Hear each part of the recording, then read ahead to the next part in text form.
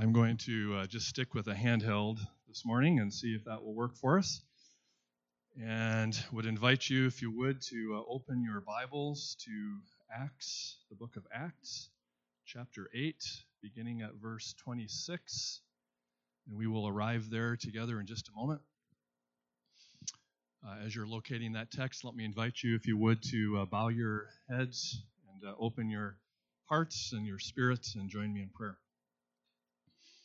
Lord Jesus, thank you for being here in this place. Thank you that as we read in just a few moments about the presence of your Holy Spirit guiding and directing the steps of human beings, that same Holy Spirit present in the story that we're about to read is present here with us in our current reality. Thank you, Holy Spirit, for being here to guide and direct our steps and to inhabit our worship and to listen to our prayers. Thank you for the ways that you inspire us to be people of God. Help us to listen, Holy Spirit. In Jesus' name, amen. So we are in a little series at the beginning of the year. Tammy pointed out to me that it has become something of an unconscious tradition of mine to begin with our vision and mission at the beginning of each year. And so here we are talking about the vision of Midland Reformed Church. Let me just be really clear. It's in the bullseye there on the screen. Loving God, loving neighbor, leading change. That's the vision of this church. So if you would just turn to somebody and say that out loud to them. Loving God, loving neighbor, leading change. Go ahead and do that right now. All right. You know the vision of our church, right? And here's what I want to say about that. Number one, it's really important to know the vision of our church. Not only because it helps us as an organization, as a community, but because I believe Scripture teaches us that vision is important for God's people. So vision includes two things. Number one, it is what we're looking at, and it's also what we're looking through. So vision is what we're looking at, and when we look at Jesus, we see these components of our vision embodied, right? Lived out. This is who Jesus was. Jesus was a person who loved God and served God and obeyed God and had fellowship and communion with God.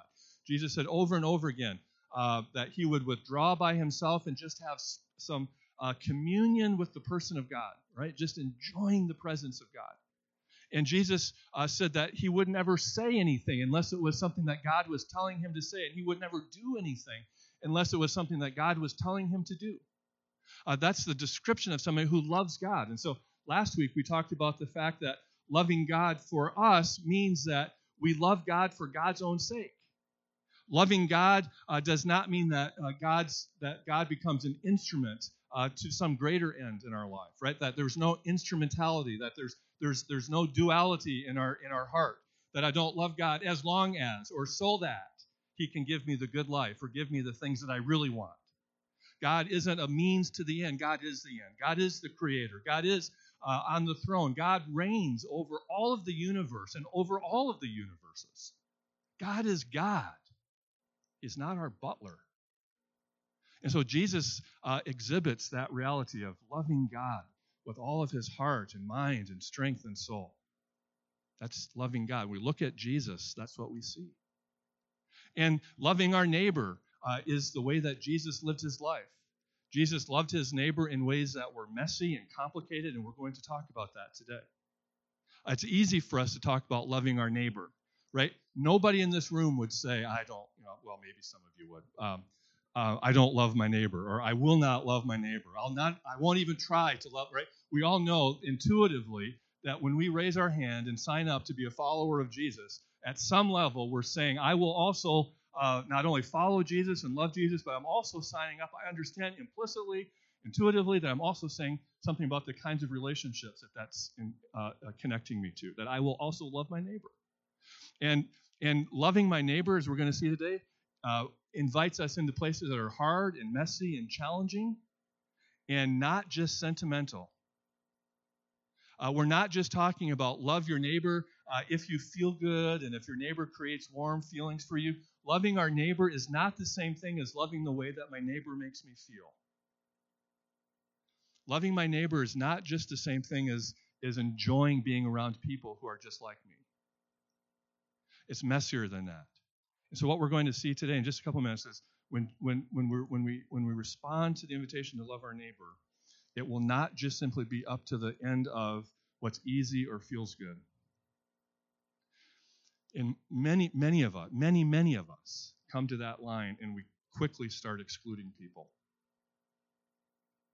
from the list of who is my neighbor. So loving my neighbor, this is what we see Jesus do. And Jesus makes people upset all the time for loving the wrong sorts of people, doesn't he? And then leading change. Jesus provoked change in individual lives, in small communities. Think of the change that Jesus provoked when he showed up in the community of the woman at the well. Do you remember what happened? This outcast at the well responds to Jesus' message, embraces him as the Messiah, and she goes and she begins to preach and teach and proclaim this message among her community. The community is changed. Jesus provokes change in individuals and communities and throughout institutions and organizations, and the world is still experiencing the ripples of change that began with the ministry and the presence of Jesus in this earth. So loving God, loving neighbor, and leading change. When we look at Jesus, that is the vision that we see. This is the life that Jesus lived. And then it's what we look through, right? Jesus said that the two most important things that we can do are to love God and to love our neighbor. Those two commandments encapsulate the character, the law, the intentionality of God. And so whenever we're determining a course of action, whenever we're evaluating who we will be or what we will do, we look at the circumstances through the lens of, does this help me to love God? Is this exhibiting love of God? Does this help me to love my neighbor? Is this exhibiting love of neighbor or not? It's the lens that I look through all of the rest of my life at. And then the Great Commission, right? The very last thing that Jesus tells his followers to do before his ascension back into heaven is what? He says, go into all of the world and teach them to be my disciples, right? Baptizing them and teaching them to be my disciples. That teaching process is a process of transformation. It's provoking change, growth, new life among those that will come to follow Jesus. So loving God, loving neighbor, leading change. Vision of the church. It's what we look at and it's what we look through. It's important for us to know that. So, having said all of that's preamble, that's all just introduction. Haven't even started page 1 yet, believe it. So, turn to somebody else now and say the same thing again. Loving God, loving neighbor, leading change. Go ahead. All right. So, now let's pick up the speed just a little bit. So, that's our vision. We're on number 2 today, loving my neighbor. And the question immediately comes up. Who then is my neighbor and how do I love them? Right? If you're a thinking person, if you're here today, and you say, I'll sign up for that, I'll love my neighbor, and then you will want to know some details, right? It's always in the details. Who is my neighbor? Who am I required to love? And how do I have to love them? What does that mean? And so we want to answer those two questions today. We want to at least add some to the answer to those two questions today. It's a long, never-ending conversation. Who is my neighbor and how do I love them? We often, when we ask that question, we'll look at the story where Jesus is asked precisely that question, right? Remember the story, right? The lawyer confronts Jesus and says, who is my neighbor? What does that look like? And Jesus tells the story. Who? What's the story? Good Samaritan, right? And the Good Samaritan is an unlikely person, and Jesus tells the story of somebody who is in need, and the person who is in need is who your neighbor is, right? So if you see somebody who is in need and you're in a position to meet that need, you have just met your neighbor. That's what Jesus says. So we've done that. We've plowed that ground. We've thought through that. And what I was interested in, I wanted to know if there were any other places where the idea of what it looks like to love a neighbor comes into the picture. Are there other stories that can help us to reflect on identifying and loving our neighbor? And as I was thinking and praying and reflecting about that, I came across this story in Acts chapter 8. And I want to look at that with you for a minute. Think about this encounter on another road between two unlikely individuals. Here's the story. Philip and the Ethiopian eunuch. Aren't you glad you came to church this morning? You braved the ice conditions and snowmageddon and all the rest of it, and you're going to hear about a eunuch today, all right? So, buckle up. As for Philip, verse 26, an angel of the Lord said to him, "Go south down the desert road that runs from Jerusalem to Gaza." And so he did, and he met the treasurer of Ethiopia, a eunuch of great authority under the queen of Ethiopia. The eunuch had gone to Jerusalem to worship, and he was now returning. Seated in his carriage, he was reading aloud from the book of the prophet Isaiah. The Holy Spirit said to Philip, so the Holy Spirit is guiding this whole project, right? The whole encounter. The Holy Spirit is in this. This isn't random. This isn't Philip making things up as he goes. The Holy Spirit said to Philip, "Go over and walk along beside the carriage." Philip ran over and heard the man reading from the prophet Isaiah. So he asked, "Do you understand what it is that you're reading?" And the man replied, "How can I, when there is no one to instruct me?" And he begged Philip to come up into the carriage and sit with him. The passage of Scripture he had been reading was this: "He was led as a sheep to the slaughter. As a lamb is silent before the shearers, he did not open his mouth. He was humiliated and received no justice. Who can speak on his descendants? For his life was taken from the earth." The eunuch asked Philip, "Was Isaiah talking about himself or someone else?" And so Philip began with the same scripture and then used many others to tell him the good news about Jesus. And as they rode along, they came to some water, and the eunuch said, "Look, there's some water. Why can't I be baptized?" He ordered the carriage to stop, and they went down into the water. And Philip baptized him. When they came up out of the water, the Spirit of the Lord caught Philip away. The eunuch never saw him again, but went on his way rejoicing. Meanwhile, Philip found himself further north at the city of Azotus. He preached the good news there in every city along the way until he came to Caesarea. And we'll ask God to bless this reading, his holy, inspired word. Amen. So, who is my neighbor? Who is this eunuch? Some things that we need to know about this individual. First of all, this eunuch is a high official in the Ethiopian government. Luke describes him in Acts as basically the secretary of the treasury. So this is a person who has a lot of responsibility and a lot of authority on the one hand. Secondly, we also know that this person is a worshiper of Yahweh. Luke in Acts here tells us that the Ethiopian is on his way back from worshiping at the temple. So this individual had been at the temple in Jerusalem and had gone there not just as a tourist, not just as an official, but this individual went there to worship.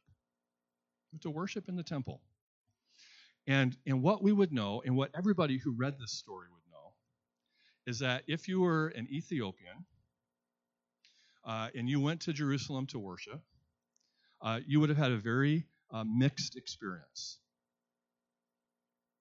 So there's this very mixed experience. On the one hand, he's included. On the one hand, he is drawn to worship this God of Israel, the God of Israel, who has proclaimed himself to be not just Israel's God, but the God of creation, the God of the universe.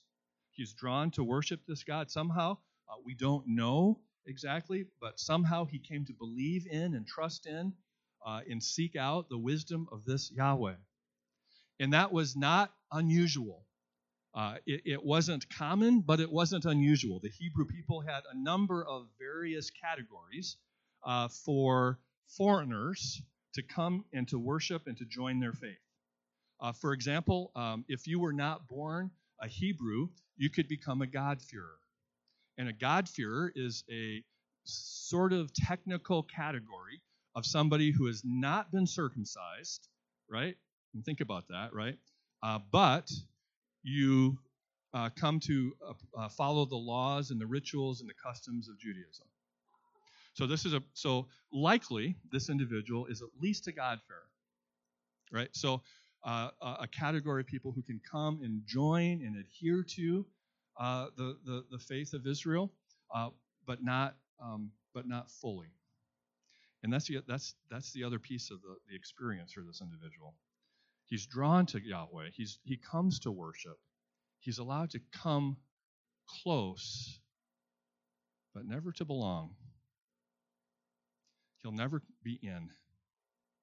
He's prevented from getting too close to God. And so every visit to the temple is a reminder that he cannot belong. We've talked a number of times here about the temple in Jerusalem. And the temple in Jerusalem is organized in sort of concentric layers, and each layer is designed to filter out a swath of the population. And so the ancient historian Josephus describes 4 courts in this temple. The outer court is a court that is open to all people. Foreigners are included.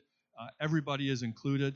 The only people, Josephus says, that can't even come into the outer courts are women who are menstruating. The second court is open to all Jews. If you're Jewish, male or female, as long as you're not unclean, as long as you're not menstruating, you can go into this secondary court. So foreigners, in other words, you, right, unless you're Jewish, foreigners stop at the outer court. And then men and women together can move into the second court, is open to all Jews. And then the third court the next court is only open to what? Males. Right? So now we've filtered out Gentiles and females. And now it's only males. And then the next court the fourth court, is limited to only what? It's priests. Right? Only the priestly class. And then only if they are robed in their vestments. So the priests can go to the fourth court if they're robed, if they're in their vestments, if they're purified. And then the sanctuary is only for the ruling priest, and the Holy of Holies is only for the high priest, and then only once in a year, right? And so this eunuch has come to Jerusalem to worship, but stands 6 layers away from God. Filtered out times 6. Can never get closer, will never get closer. In addition to these sort of routine exclusions that are built into the architecture of the temple, this court official in the chariot endures yet another level of separation. And that is that because he is a eunuch, he is always held at a distance. Even the writings of the law that this Ethiopian has come to embrace in his worship of Yahweh mark out special exclusions for eunuchs. And so Deuteronomy 23 is a very graphic verse. Here's the abridged version. This is abridged. If you want to see it full on, Deuteronomy 23:1. No man with crushed testicles or whose male organ is cut off may come into the assembly of Yahweh. It's a eunuch. Right? So this is the eunuch, and he's excluded on the basis of his genitalia. So what do we know about this person? Who is the neighbor? He's a high court official. He has authority. He has power. Secondly, he's a foreigner. He's Ethiopian.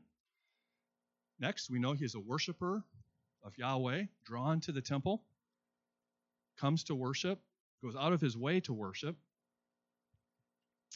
Thirdly, we know he's profoundly excluded, both by his gender or lack of it and by his nationality.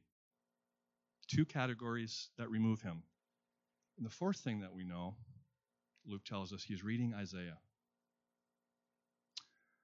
Particularly, he's reading from a text in Isaiah that is describing the Messiah. And he's reading these words. These words, in the context of all of that, become very poignant, don't they? Listen, look at these words. He said, in his humiliation, Justice was taken from him. Who can describe his descendants? For his life was taken away from the earth. Humiliation. Justice taken from him. Will never father a child. This passage moves the Ethiopian treasurer because it's describing his life. It's describing his own experience. And Philip approaches, hearing this reading of the prophet Isaiah. And Philip says, do you understand what you're reading? What questions do you have? And the man said, I ask you, who is he writing about? Who is he writing about? About himself or someone else? See what he's wondering? Is it possible that somehow this prophet Isaiah is able to connect to my own experience of being humiliated and excluded? Is it possible that Isaiah sees me? And Philip responds and teaches him about the promises of Isaiah, and then through other points of Scripture, which at this point are the Old Testament Scriptures. And he uses all of the Scriptures to point this man to Jesus. That Jesus is ultimately the one that Isaiah is writing about.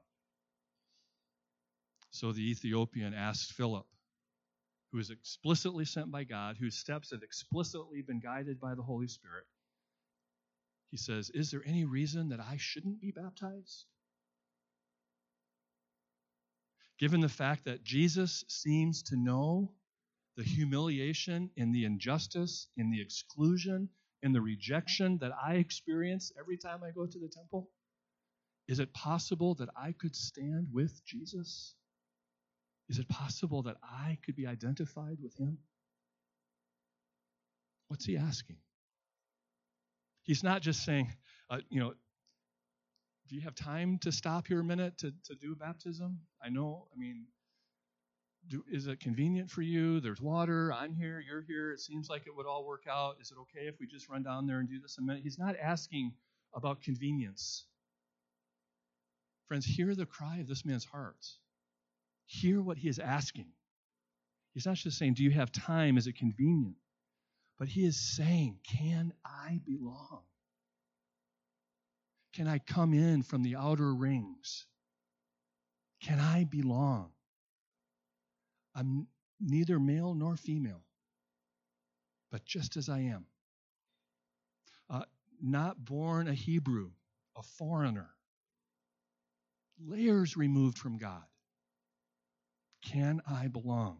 Is there anything that would prevent me from being baptized?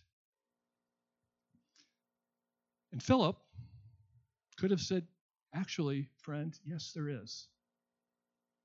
I love you. But there's this text in Deuteronomy. And this text in Deuteronomy says that if you are a eunuch, you're excluded. Philip could have responded that way. He could have said, you can never come into the presence of God. You can never participate in the assembly of God's people. But Philip has a different hermeneutic. It's a different way of interpreting Scripture. Hermeneutic. You have one and I have one. Hermeneutic is a fancy word that just simply means my lens, my assumptions, my methods for understanding Scripture. Nobody comes to Scripture without a hermeneutic, a way of understanding the Bible, a way of reading the Bible. We all do it. And Philip has a hermeneutic. And his hermeneutic says,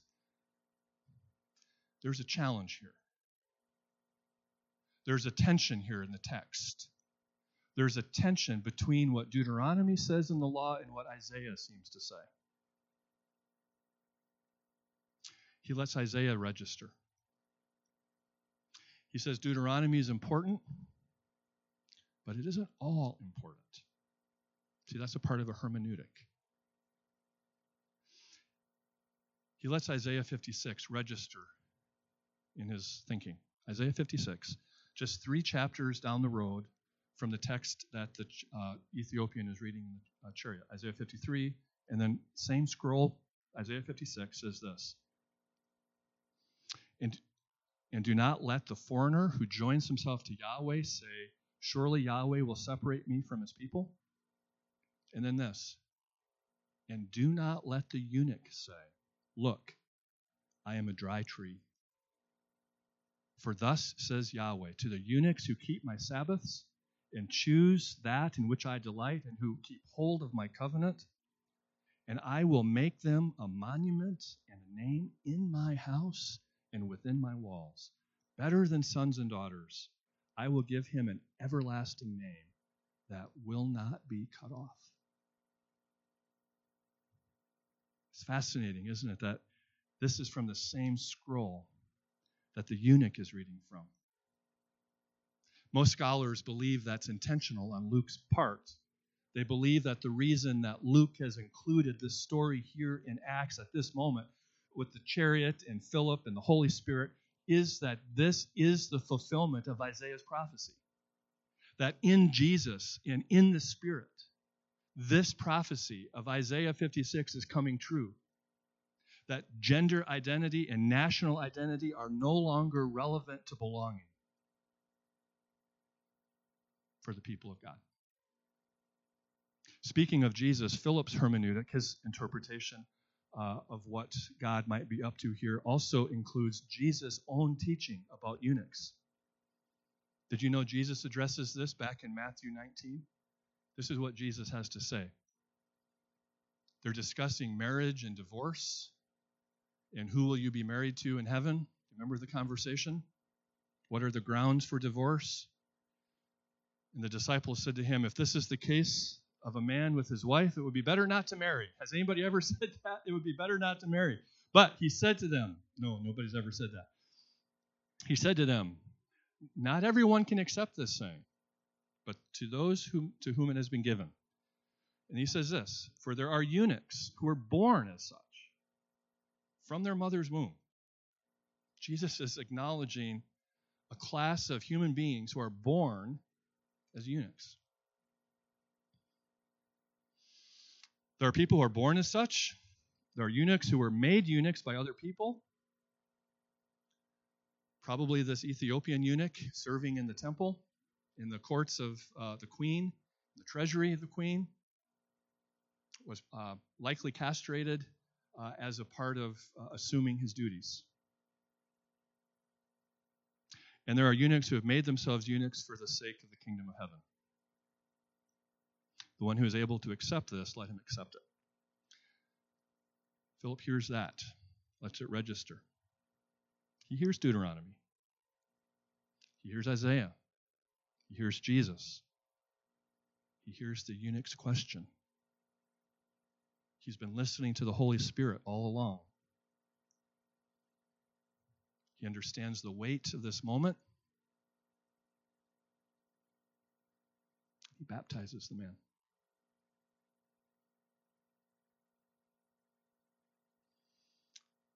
He performs this act of radical inclusion.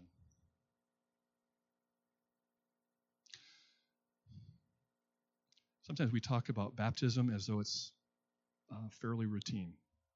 Right? We do baptisms here. We go to a swimming pool. We do a baptism. Baptisms happen. It's like a ceremony. The significance of baptism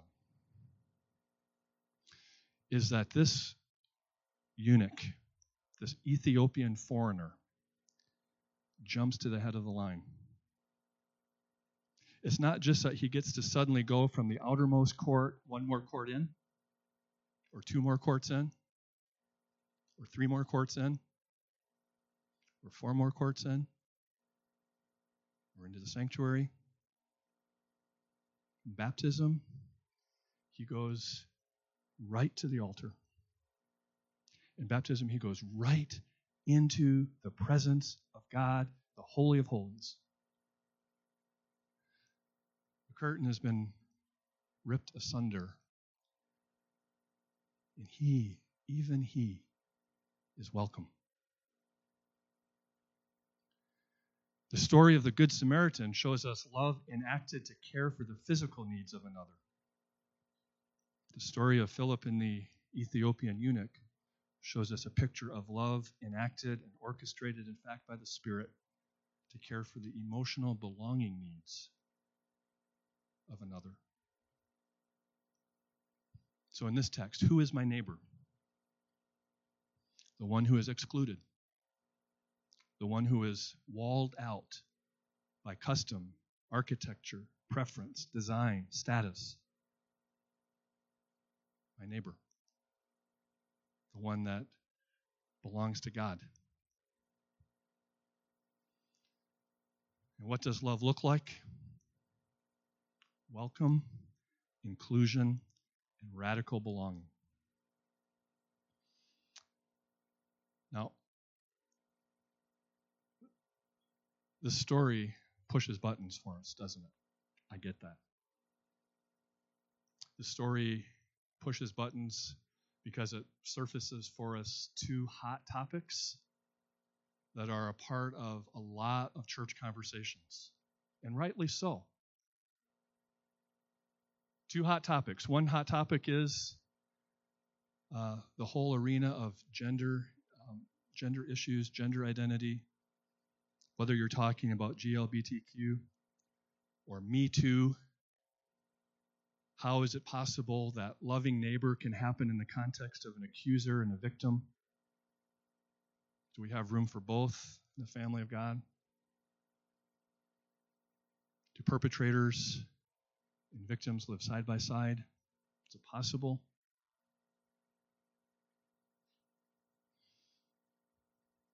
Women in office? For some of us, the experience of seeing several women ordained and installed into office today, it's troubling. I get that. Gender issues push our buttons. And then physical borders push our buttons. Physical boundaries, building walls. Who gets to be behind the walls and who's kept on the other side of the wall? Who gets to come in?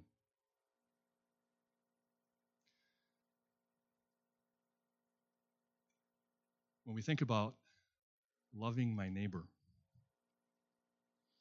when we say that love looks like welcome and inclusion and radical belonging, I want to acknowledge that doesn't solve any problems. It doesn't answer any questions.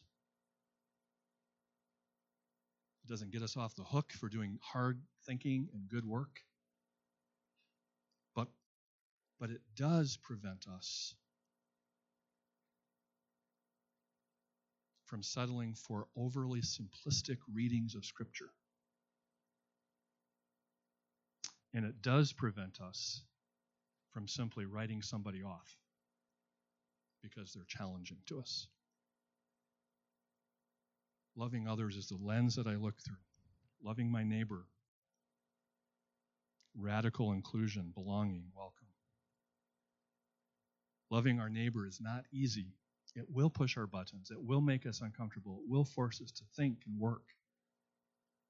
But it's important because there's eternal significance attached. We are not just saved to Jesus, but we are saved together.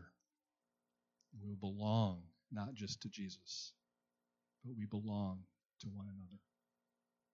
Let us love as he loved us. Would you pray with me, please?